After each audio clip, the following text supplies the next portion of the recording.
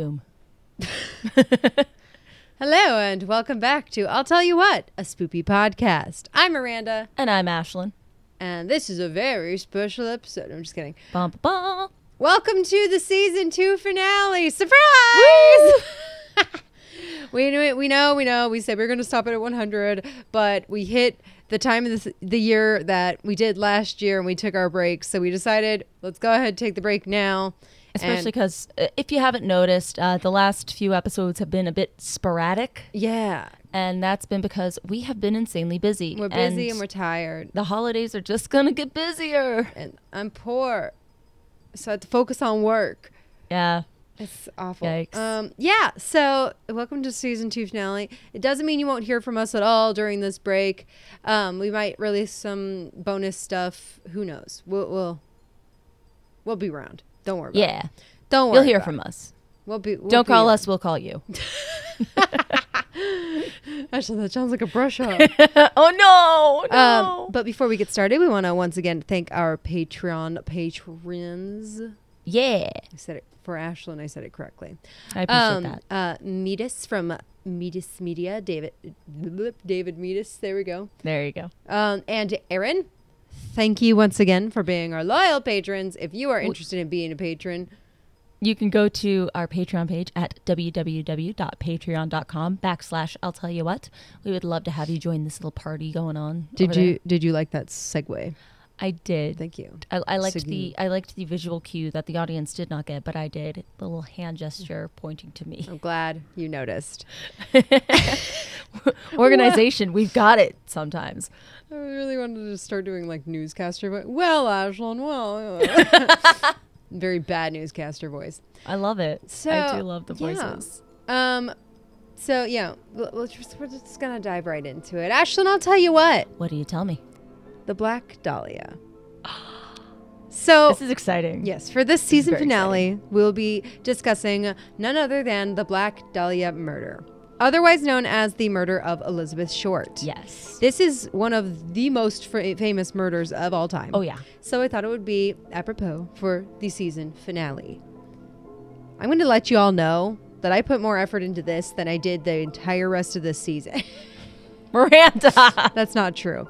Aw. However, my mind has not been like focused at all. And funnily enough, we were discussing my undiagnosed ADD right before we started recording. But this was quite painful to sit down and like do for some reason. Oof. My body was just like, no, you need to be doing everything else on the planet instead of this. My mind's been like You that know? lately, but Yeah. my brain fog's back, so I get it. So let's get into it. The case. On the morning of January 15th, 1947, the naked body of a female was found severed into 2 pieces on a vacant lot on the west side of South Norton Avenue in Los Angeles. The body was found by a local woman named Betty Bersinger, who discovered the body at approximately 10 a.m. while walking with her 3-year-old daughter in the area. Jeez. Bersinger said initially she thought that she had found a discarded store mannequin. Yeah. But upon realizing it was a deceased person, she rushed to the nearest house and called the police. I feel like that's a thing that happens a lot, though. Like, people think it's a mannequin at first. Well, there's a specific reason she thought it was a mannequin. Now, it was the body of 22-year-old Elizabeth Short. Elizabeth Short had been living in the Los Angeles area and working as a waitress to support herself while working towards her dreams of being a Hollywood actress. Yeah. Elizabeth's body had been mutilated severely. Yeah. Her torso had been completely split in 2 at the waist. A practice known as, this word is hard to say, hemicorporectomy. Hemicorporectomy. Yes, thank you for saying it all together for us. A technique taught in the 1930s. It was a radical surgery in which the body below the waist was amputated, transecting the lumbar spine. The coroner later reported very little bruising along the incision line, which suggested it had been performed post-mortem. This is the part that I mentioned earlier. The reason she thought it was a store mannequin was because all of the blood had been drained from the body. Oh. leaving her skin very, very white. Oh. And it was very clean. There was no Yeah. blood because it had all been drained pre-disposal. Her body had apparently been washed in gasoline by the killer to erase any trace of evidence. Jeez. She had several cuts on her thighs and breasts, and there were entire portions of flesh that had been sliced away. Her body had been posed. Mm-hmm. The lower half of her body was positioned a foot away from the upper. Her intestines had been tucked neatly beneath her rear, and her hands had been positioned over her head, her elbows bent at right angles, and her legs positioned apart. Probably the most sickening fact, but also the most memorable to a lot of people, is what was done to Elizabeth's face. The corners of her mouth had been sliced into what Right. has been referred to as a Glasgow smile. A Glasgow smile is a wound caused by making a cut from the corners of a victim's mouth up to the ears, leaving a scar in the shape of a smile.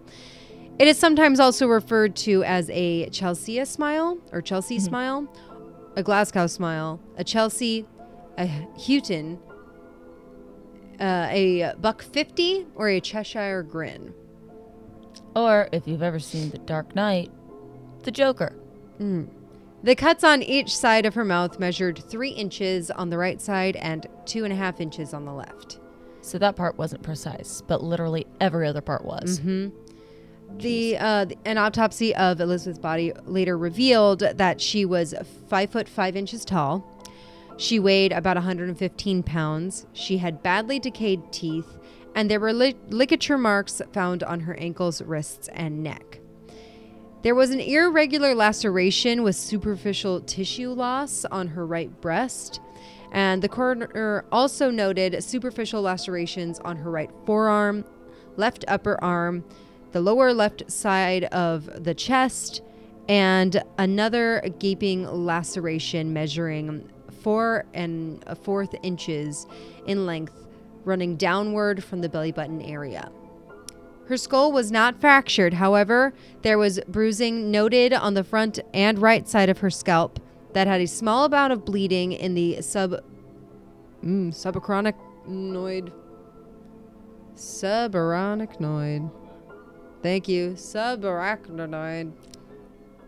Subarachnoid. Thank you. I can't say these words. Space on the right side, consistent with blows to the head. In the end, the cause of death was determined to be hemorrhaging from the lacerations to her face and the shock from the blows to the head and face. There was evidence that Elizabeth may have been raped by her killer, but when tested for the presence of sperm, the test came back negative. Still doesn't mean that. Doesn't mean that she wasn't assaulted in that way. But Yeah. unfortunately, they had no evidence in that round. However, this is the 40s. They couldn't have used it really anyway. Right. Oh my gosh, DNA in the 40s.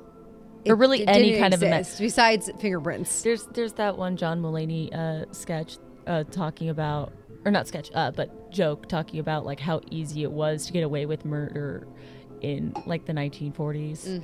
And basically, if you weren't still at the crime scene, you were probably going to get away with it. Exactly. And that's kind of how it feels in Elizabeth's case. Yeah. Medical examiners determined Elizabeth had been dead for around 10 hours, making her assumed time of death in either the late hours of January 14th or the early morning hours of January 15th. Near the body, detectives located a heel print on the ground amid the tire tracks, and a cement sack containing watery blood was also found nearby. Oddly enough, you never hear anything else about this cement sack containing watery blood. Like, do we know it was Elizabeth's? No. Like, obviously, it would be assumed to be hers. Unfortunately, you don't hear anything else about this sack of watery blood. But Yeah. But also, what does cement sack mean? Like, I think it's a sack for cement. yeah, that's what I would think, but I have no idea. I don't either. That's a whole level of weird. Yeah. Shortly after the discovery of Elizabeth's body, a crowd of passersby and reporters formed. Augie Underwood, a Los Angeles Herald Express reporter, was among the first to arrive at the scene and took several photos of Elizabeth's body at the crime scene. Mm-hmm. Elizabeth Short's body was identified after her fingerprints were sent to the FBI via sound photo, which is kind of cool. It was a device that transmitted images by telephone and was actually normally used for news photographs. Yeah. I think they used a similar, like, more developed technology, but in the following years for the moon landing. Yeah. And everything, which is really cool. Like, the development of technology in that realm, it's fascinating to me. Anyway. So apparently Elizabeth's prints had been on file from a previous arrest for underage drinking. However, in a sick ploy, reporters from William Randolph Hearst's Los Angeles Examiner contacted Elizabeth's mother, Phoebe Short, in Boston and told her that her daughter had won a beauty contest. Oh, Hearst. Isn't he the one also suspected of killing Thomas Ince? Anyway. Sure is. The one and only. However, it wasn't until after some intense prying from her mother that the reporters cracked and let out the news of her murder. The newspaper offered to pay her airfare and accommodations if she would travel to Los Angeles to, quote-unquote, help the police investigation. However, this was just yet another ploy for the newspaper to keep her away from the police and other reporters to protect its scoop. That's sick. That's gross.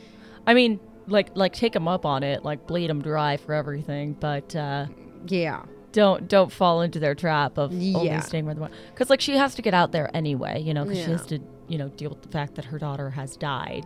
Been murdered. Yeah.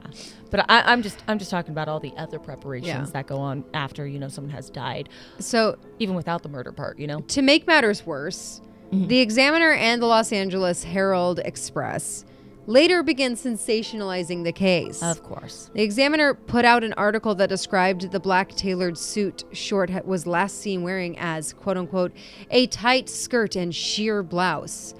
The media nicknamed her as the Black Dahlia and described her as an adventuress who, quote-unquote, prowled Hollywood Boulevard. Los Angeles Times published an article on January 17th which deemed the murder of a sex fiend slaying. This is a 22-year-old kid. Like, I get it. She's been around. Like, who knows? Maybe she was very active. She was working as a waitress. There was no, evidence that she had been working in any other capacity than just a waitress. Yeah. Now, it is later reported she was friends with a stripper. Mm-hmm. But so well, and there's that, and also the fact that she was trying to get onto the acting scene, and we know she was a young woman, and we know how some producers would take advantage of that most in that time. Oh yeah, so it's not outside the realm of possibility, but the fact that this is the media painting her this way, that's wildly problematic, especially in that time. Like nowadays. It would not matter as much, but back then. Exactly. Yeah. So, not with a bang, but with a fizzle. Like in so many cases, they began receiving phone calls, letters, etc. On January 21st, 1947, a person claiming to be Elizabeth's killer called the office of James Richardson, who was the editor of The Examiner.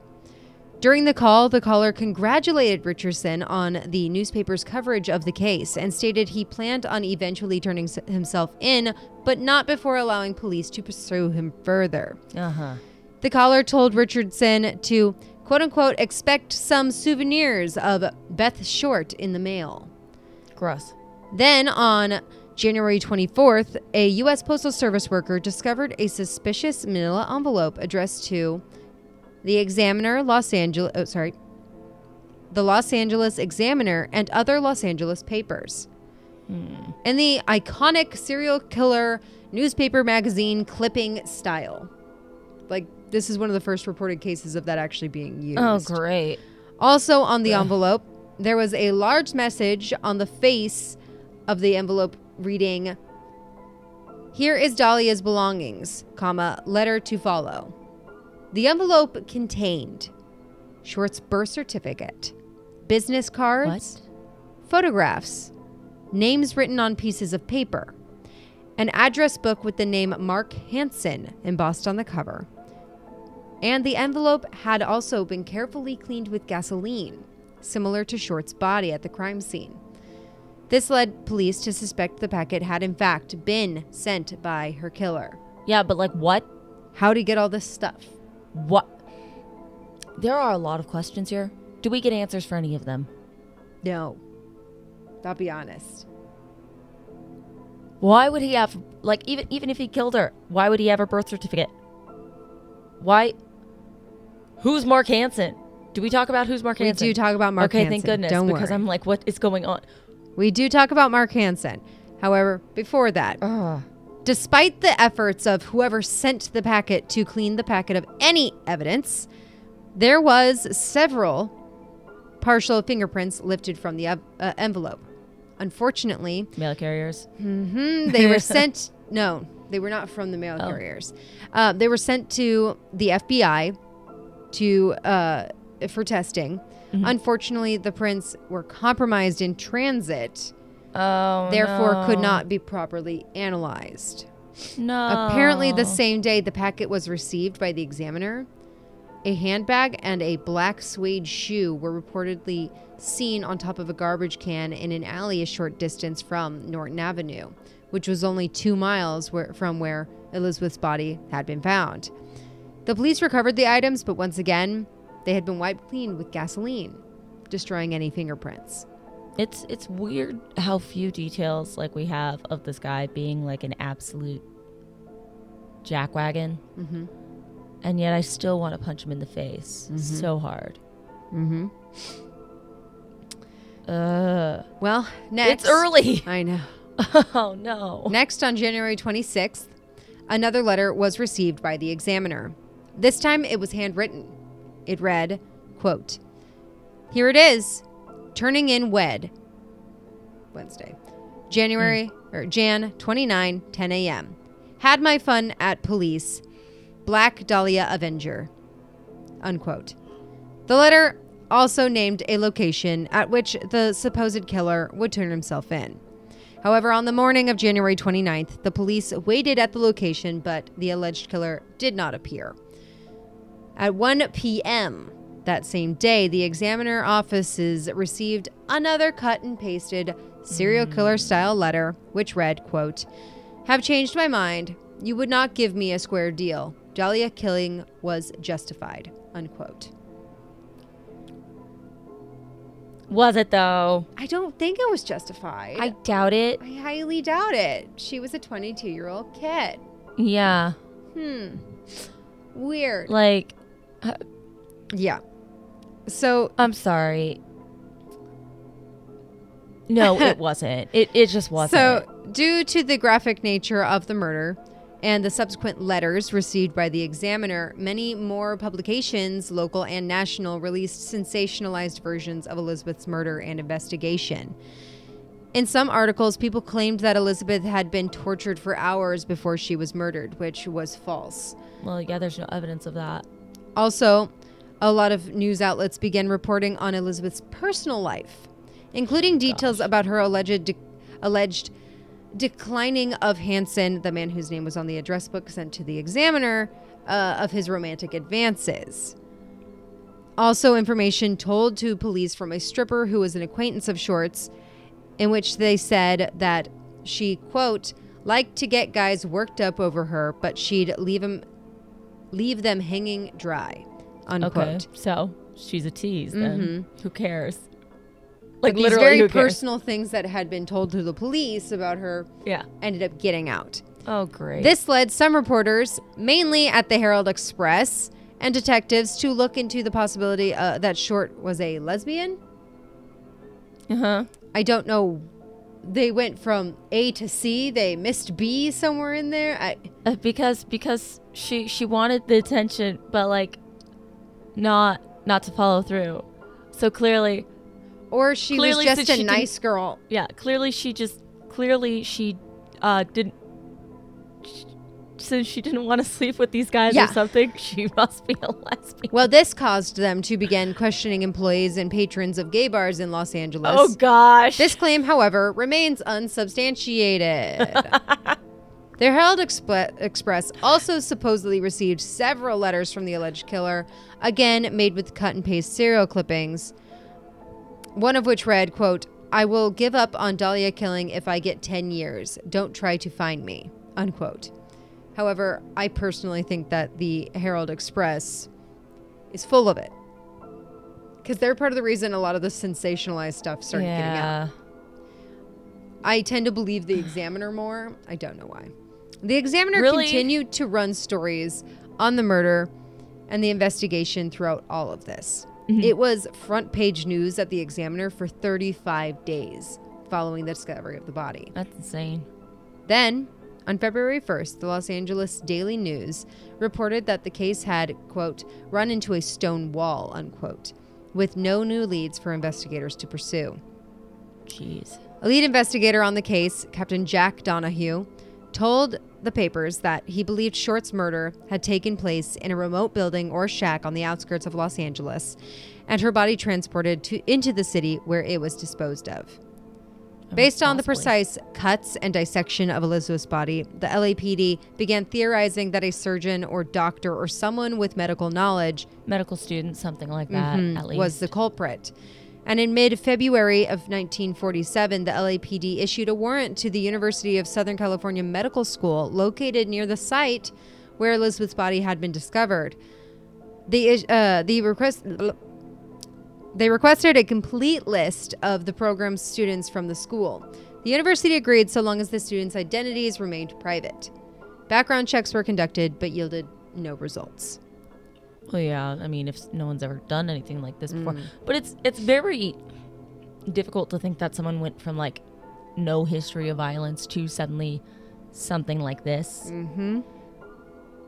I get it. So on March 14th, an apparent suicide note was found by a beach caretaker, scribbled in pencil on a bit of paper, tucked into a shoe in a pile of men's clothing left by the ocean's edge near Breeze Avenue, Venice. Mm-hmm. The note read, quote, "To whom it may concern, I have waited for the police to capture me for the Black Dahlia killing, but have not.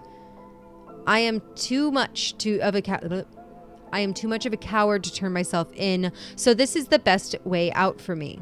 I couldn't help myself for that. Or this. Sorry, Mary," unquote. The caretaker who found the clothes reported the discovery to John Dillon, who was the lifeguard captain at the time. Dillon immediately notified Captain L.E. Christensen of West Los Angeles Police Station, and who came and identified the clothes. The clothes included a coat, blue herringbone tweed trousers, a brown and white Y shirt, white jockey shorts, tan socks, tan moccasins, or leisure shoes. They were about a size 8. The clothes gave no clue about the identity of the owner, and this unfortunately never led to anything either. So my guess would be a couple things. I mean, well, one, Mary obviously would have been like some sort of like wife or girlfriend, something like that. Who knows? Maybe even a sister. I don't know. But A woman close to the suspect. a close personal acquaintance of this person.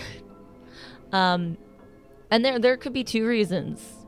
Like one, or a few reasons. Like one, the person wanted attention even though they were like, committing suicide, and wrote that. 2, it was like legitimate and he did commit suicide. Or 3, it was legitimate and he faked his suicide. Crazy. That many things. There's just so many directions this case was flung into, and you can't even, and none of them panned out. Yeah, you can't even pursue one of them because like not enough was like found out. A DNA didn't exist at the time. Like they can maybe match your dental records, but that's about it. They can match your fingerprint if they had any. Yeah, they had to have it first, and also it wasn't like a database like no ours. No, they had to catch you and then compare your fingerprints to what was found at the scene. Yeah, like they couldn't just run it through a computer or something. Yeah. Gosh. So, unfortunately, this leads us to suspects because there wasn't much else on the case. That's fair. Let's go into some suspects. Let's find them. The Los Angeles Police Department interviewed over 150 men in the ensuing weeks whom they believed to be potential suspects. Fair. I mean, there's so many possibilities. I don't blame them. Only going to go through a few. What, not all 150? Like 3. Miranda. Well, because one of them... Okay, we go through 4, but one of them is very, very long. Gotcha. So our is first this like suspect, prime suspect? Is that what that one Yes. is? Sweet. Okay. So our first suspect is Mark Hansen. Yes. Yes, you were wondering about his Mr. address Hansen, book. Yes. So he was the owner of the address book found in the packet. Hansen was a wealthy local nightclub and theater owner. He was also an acquaintance of Elizabeth Short's, whose home she had stayed at his home with friends before. Mm-hmm. According to some, he also confirmed that the purse and the shoe discovered in the alleyway were in fact Elizabeth's. Anne Toth, Elizabeth's friend and roommate. I'm not sure if she's the aforementioned stripper. Gotcha. But apparently she told investigators that Elizabeth had recently rejected sexual advances from Hansen, suggesting it was a potential cause for him to kill her. He was later cleared of any suspicion, however, in the case. I feel like that tracks, though, simply because why would he turn in his own address book? Yeah. I would not give them that. That's a weird thing to try and turn in as one of her belongings. Yeah, it is really strange. Like, I don't know if it's like to throw them off your trail or maybe Yeah, why because would I he wanted give to. Maybe he because could argue, why would I give you my address book? Yeah, exactly. Like that could throw them off the trail, or it could be because he was planning on turning himself in at some point. It could be like that. But also, like, if he was planning on turning himself in, like, why though? Yeah. Why would you do that then? So our second suspect is Robert, or Red, Manley. Oh, his name is. He's got a nickname for Red. Red. Immediately guilty. Immediately. He was a 25-year-old married salesman Elizabeth had been dating. Guilty. Sorry. Manley had been one of the last people to see Elizabeth alive. Manley stated that he dropped Elizabeth Short off at the Biltmore Hotel located at 506 South Grand Avenue in downtown Los Angeles, and that Elizabeth was supposed to meet her sister, who was visiting from Boston that afternoon. By some accounts, staff at the Biltmore Hotel recalled having seen Elizabeth using the lobby telephone. And shortly after that, she was allegedly seen by patrons of the Crown Grill Cocktail Lounge at 754 South Olive Street, approximately 3/8 of a mile away from the Biltmore Hotel. This is plausible. Red Manley was investigated but cleared of suspicion after passing numerous polygraph examinations. Now, I couldn't find any information about this, but when I watched both episodes of BuzzFeed Unsolved regarding this case, because it was one of the very first ones they covered, so they revisited it later to do a more in-depth episode. Right. Both times they mentioned some kind of truth serum, and I don't know if it was in regards to Red Manley or someone else. I understand they did that sometimes back in the day. They used, a concoction of some kind of chemicals that like makes the it truth hard. serum that they were trying to find in MK Ultra. Yes. However, when I was investigating this, I did not find anything about that, so I don't know where they're getting their information. Legitimacy of a truth serum back then. Well, yeah, that too. They could have given him something that they considered to be a truth serum, Yeah. and he could have cleared that. But again, not effective. In fact, a polygraph test back then would probably be even less effective than it is today, and today it's still not very effective. Yeah. So, yeah. Also, I was so caught up in the name of Red that I missed the name Manley. Yes, I've been saying Manley this entire I time. know, but when I actually heard you say Red Red Manley. Manley, it's like at that point I had to stop myself Manly from Red. laughing because I'm just like, Oh my god. Gosh. Yikes. Police apparently also interviewed several persons found listed in Hanson's address book, including a man named Martin Lewis, who had been an acquaintance of Elizabeth's as well. Lewis was able to provide an alibi for the date of Elizabeth Short's murder, as he was in Portland, Oregon, visiting his father-in-law, who was dying of kidney failure. But could they actually talk to his father-in-law about him being there? You're sick. I'm sorry. I'm just saying, visiting a dying relative. Actually, pretty good just alibi. save all of your accusations because we're about to get into the doozy one. Okay, yes, please. This brings us to our last suspect that we're going to discuss, George Hill Hodel Jr. George Hill Hodel Jr. became a suspect years after the initial case went cold due to his own son. Former Los Angeles homicide detective Steve Hodel.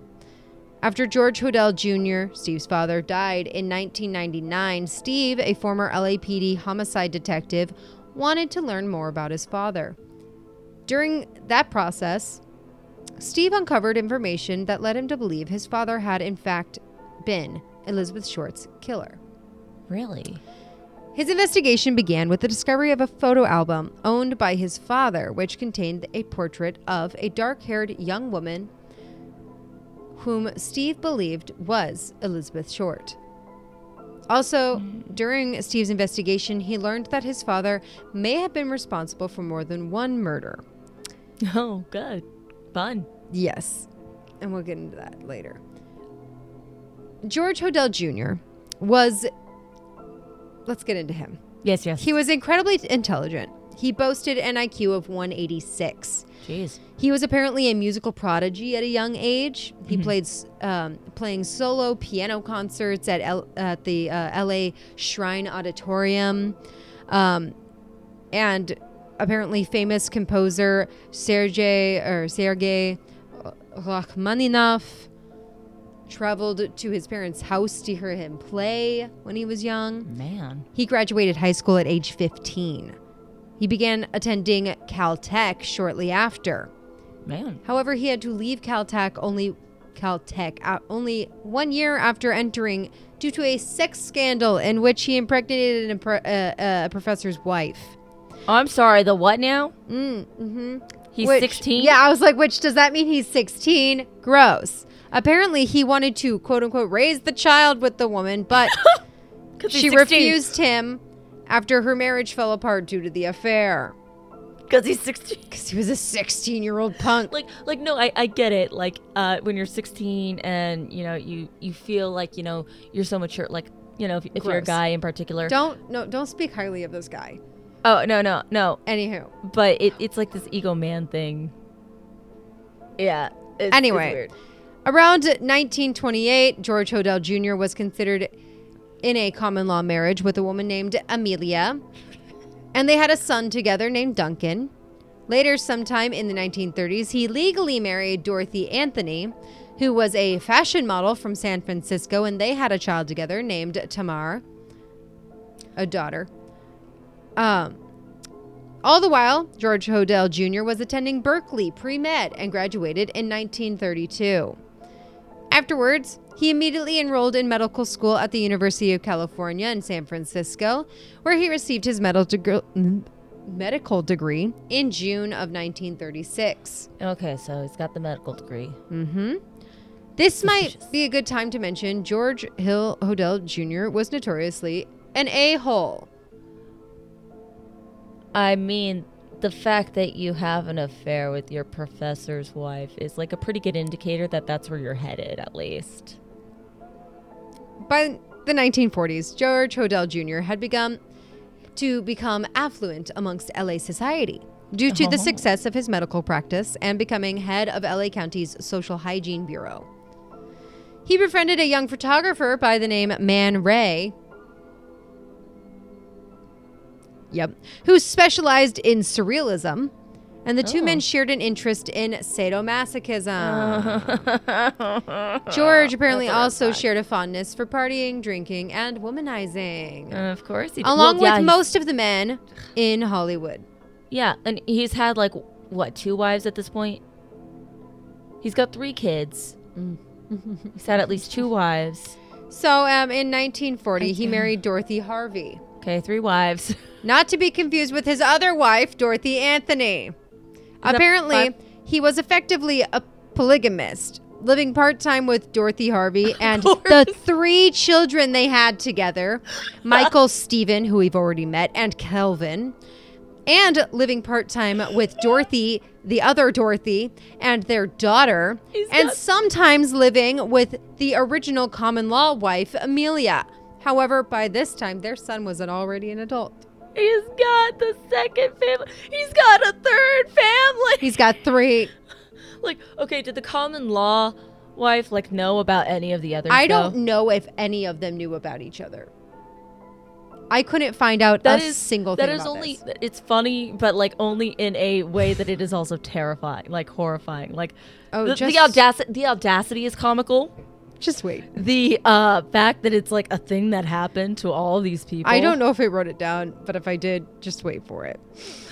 Oh, my God. I had to omit some stuff just for time's sake. So, George Hodel Jr. and wife Dorothy Harvey, otherwise known as Dorothy Hudson Hodel, purchased and moved into the Soden house in 1945. They lived there from 1945 until 1950. The house has since been added to the list of historical landmarks in LA. George Hill Hodel Jr. was notoriously known for taking temporary lovers on top of his 3 relationships. Who has the time? In total, George Hodel Jr. had 9 children amongst 4 different women. BuzzFeed Unsolved said something about 11 kids, but according to my sources, there are only 9 accounted for.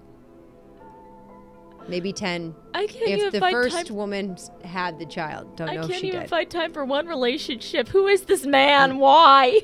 I will mention that around the late 1940s, he abandoned his family and moved to a different country. I can't remember which one. To have like 5 more families? No, that's where he had the 4 more kids. Yeah. And then he came back. How many women had these kids? 1. Are we sure? It said 1. Anywho. Yeah. Why? So, when his son, Steve Hodel, was going through his estranged father's belongings, he found a picture in a box of a woman he felt strongly resembled the Black Dahlia, or Elizabeth Short, like we mentioned earlier. Steve Hodel, by this time, was retired from the LAPD as a homicide detective. Let's go through Steve's evidence against his father. Let's go through Steve's evidence against his father. Yeah. I thought you were the one who could keep it together.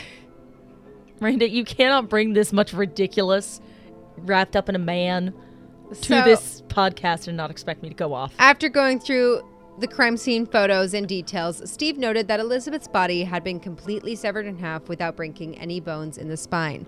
The technique, which we discussed earlier, his father would have learned during his time in medical school in the 1930s.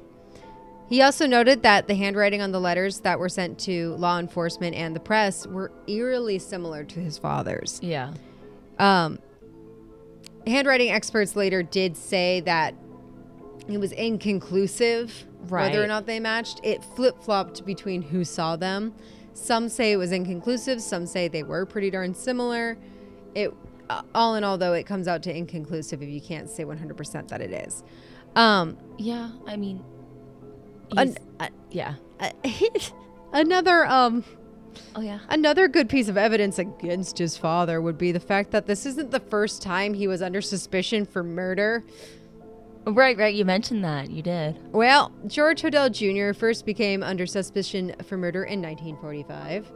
Oh, fun. Following the death of his secretary, Ruth Spalding, supposedly via drug overdose. He was suspected of murdering her in order to cover up his financial fraud, such as billing patients for out of all of the things. Yeah, such as billing patients for tests that never happened, and or to protect valuable secrets he had obtained about police and politicians who from patients who had been receiving illegal abortions from him.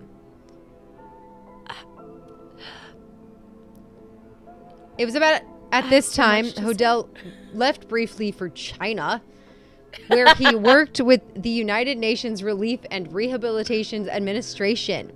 These events first came to public, however, in 2004. We didn't even know this happened until 2004. Because this man is a buffoon.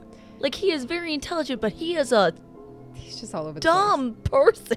So Hodel had been a suspect in Elizabeth's murder in the first place. But the police had so many suspects to start with, it's feasible that Hodel fell through the cracks. He became a suspect in Elizabeth's murder only after his own daughter accused him of sexually assaulting her in 1949. I hate this man. He was acquitted of the charges. Apparently, many found his daughter's allegations, quote, contradictory and attention-seeking. Because he probably painted her that way. Because it's real easy to paint women that way, especially in the 40s. Especially when your accuser, or the person being accused is a prominent, wealthy male figure. Yeah. Ugh. You may ask Disgusting. how he could have been acquainted with Elizabeth Short. Well, there are at least 8 witnesses that claimed firsthand knowledge of a 1946 relationship between Short and Hodel when he was back in Los Angeles from China. Unsurprising. In 2003, details from the Black Dahlia case were released to the public. These details revealed that in the 1950s, George Hodel Jr. was the prime suspect in the case. Wow. And between February 15th and March 27th of 1950, the LAPD task force electronically bugged Hodel's Hollywood address. Apparently, transcript of conversations revealed by this included Hodel's references to performing illegal abortions, giving payoffs to law enforcement officials, and to his possible involvement in the deaths of his secretary and Elizabeth Short. The DA tapes recorded him saying, quote, "Supposin' I did kill the Black Dahlia. They can't prove it now. They can't talk to my secretary anymore because she's dead. They thought there was something fishy. Anyway, now they may have figured it out. Killed her. Maybe I did. Killed her. Maybe I did kill my secretary." Okay, so, sorry, the secretary was after Elizabeth, right? No, the secretary was killed in 1945. Okay, so it was before? Okay. Sorry, just putting pieces together, because... I'm pretty sure Elizabeth was killed in 1947. Gotcha. Yep, 1947. Okay, yeah. There's a lot. You got more? Yes. Okay. So by April of 1950...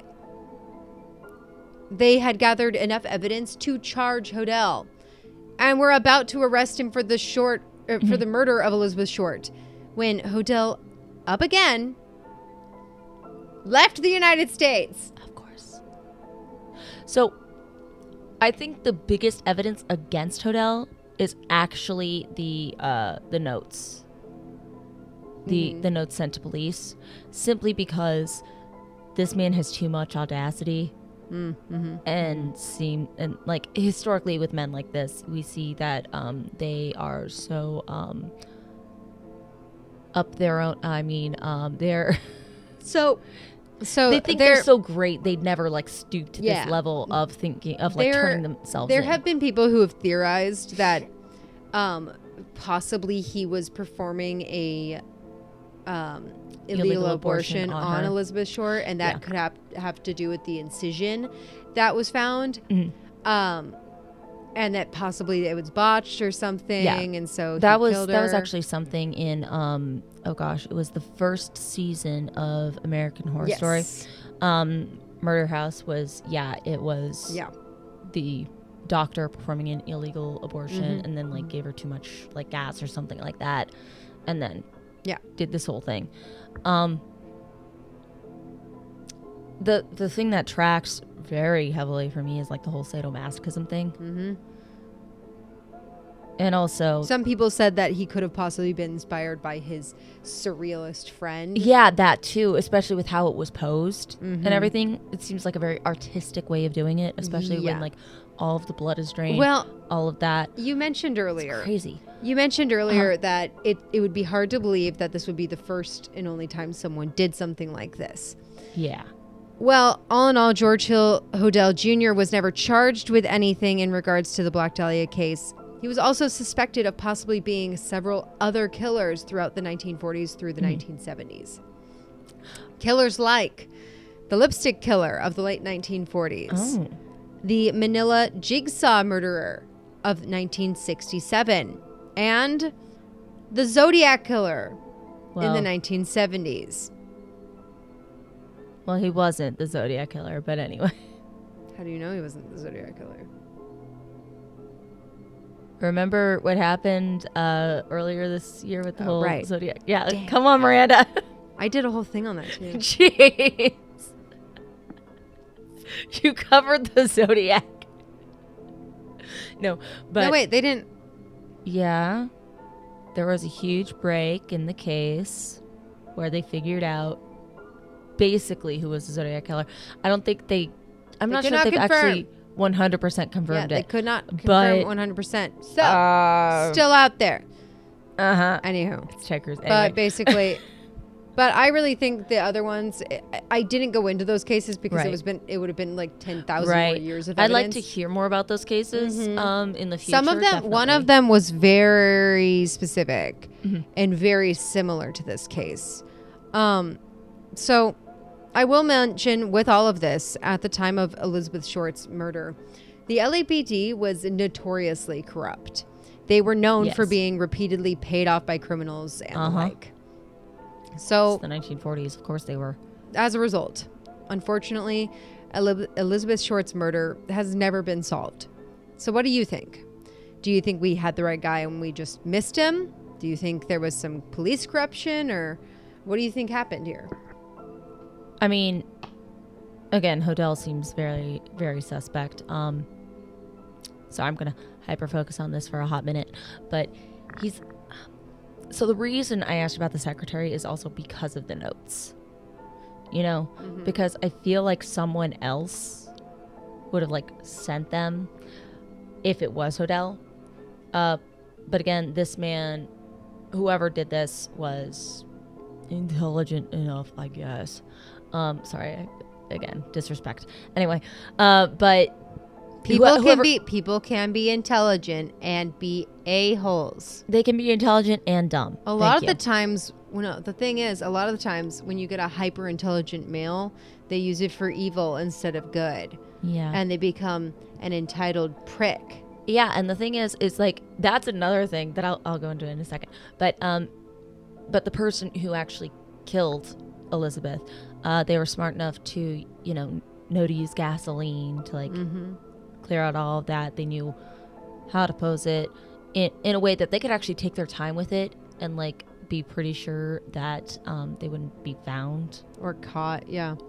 And they just left evidence lying around and stuff. But meanwhile, they were like, I'm going to tease you a little bit.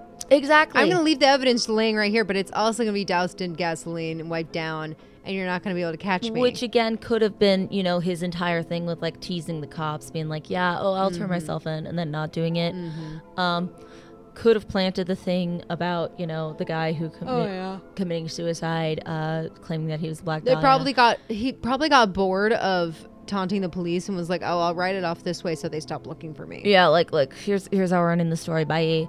But here, I'll end the story for you. But also, even the inconclusivity of the handwriting would make sense in Hodel's case, simply because a man that smart who has already, thought to could possibly change his would almost definitely try and change his handwriting at least a little bit, to make it seem less like his own. Sorry. And it's just, but yeah, like you said, men with this intelligence who use it for evil to just become an entitled jerk are particularly pathetic, in my opinion, mainly because they have all this potential to actually do something with their lives, to actually, make an interesting discovery, to be innovative. Like, this guy clearly had the means that he could have actually gotten some things done in the world if he'd chosen to. But no, he decided to instead chase women, which is like really freaking easy. I'm sorry. Like, that's not... Are you saying women are easy? No, I'm saying, like, if he wants to find someone to sleep with you and, like, that's all you're interested in, you can usually find it.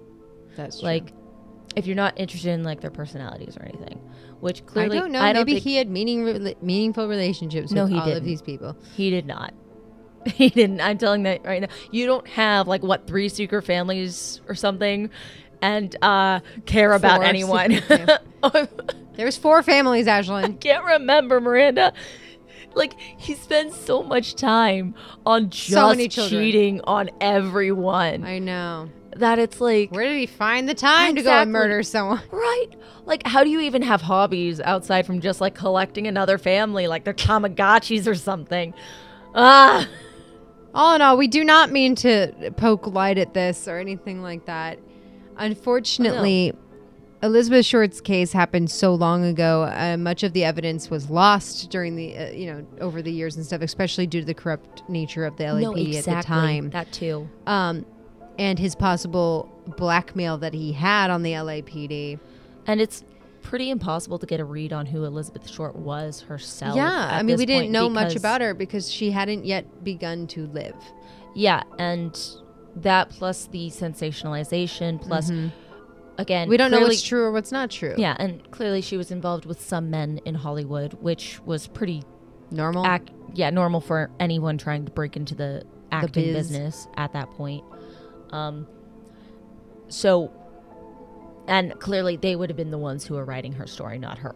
And so, again, like that. Well, yeah, I mean, they called her the Black Dahlia. Yeah, and they started saying that she was last seen wearing a skin tight black skirt and a sheer blouse. Yeah, they were like clearly trying to paint her as some like femme fatale almost. Except well, and she was a very beautiful woman, and truthfully, had she actually broken into the business, she could have played a femme fatale. No, exactly. Easily with her beautiful, like she was beautiful. Like she actually looked very, very similar to who am I thinking of? I keep thinking Elizabeth Taylor, but I don't think that's I mean, she did kind of look like Elizabeth Taylor. But she had the classic good looks, and unfortunately, she just never got her chance. I know, and that's... And not that you need good looks back then, but No, like in general. In general. Starlet looks. She looked like one of the starlets of the day, and unfortunately... And even if that was like murdered in her, she was 22. She was a kid. Well, and even if there was work done or something on her, doesn't matter. Clearly that just kind of shows how much work she was trying to put into becoming an actress. Any way she could possibly do that.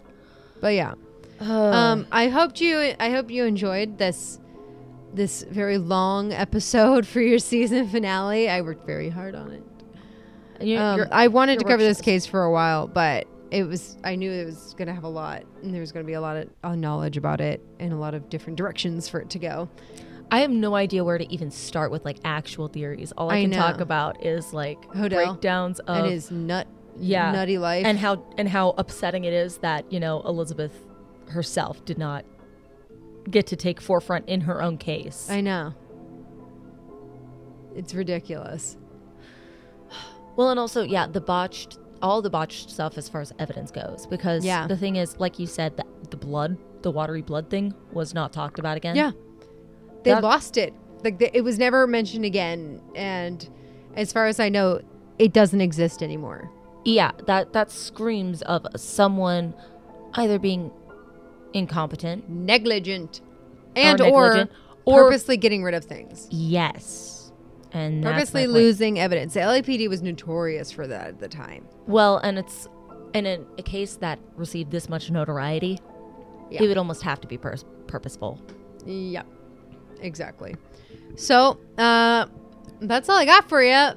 If you have any famous murders or unsolved cases that you'd like us to cover, please feel free to reach out. And you can email us at matterthanacaterpillar@gmail.com.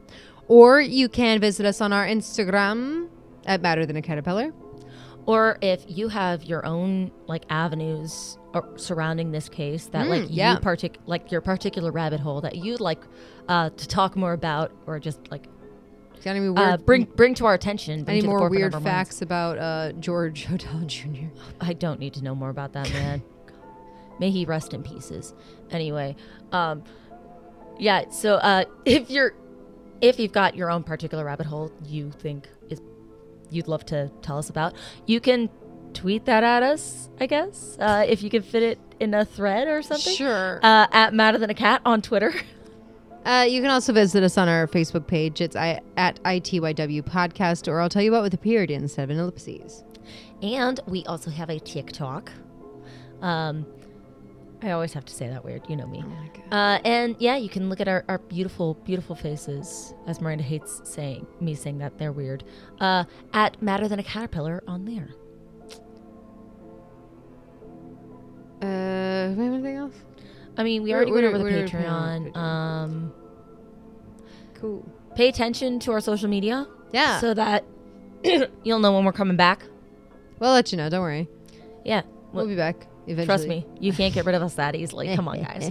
And we'll start off the new year, or whenever we come back, will be an Ashland episode. So look forward to that. Yeah. I'll do something fun. Maybe we'll have guests if I can actually get guests this time. So, planning guests take time and without further ado, I'll leave you with this. Tell your mom. Tell your dad. Tell your friends. Tell the FBI agent listening through your phone. And tell the spirit of Elizabeth Short, the Black Dahlia, who's living in your closet. And good night.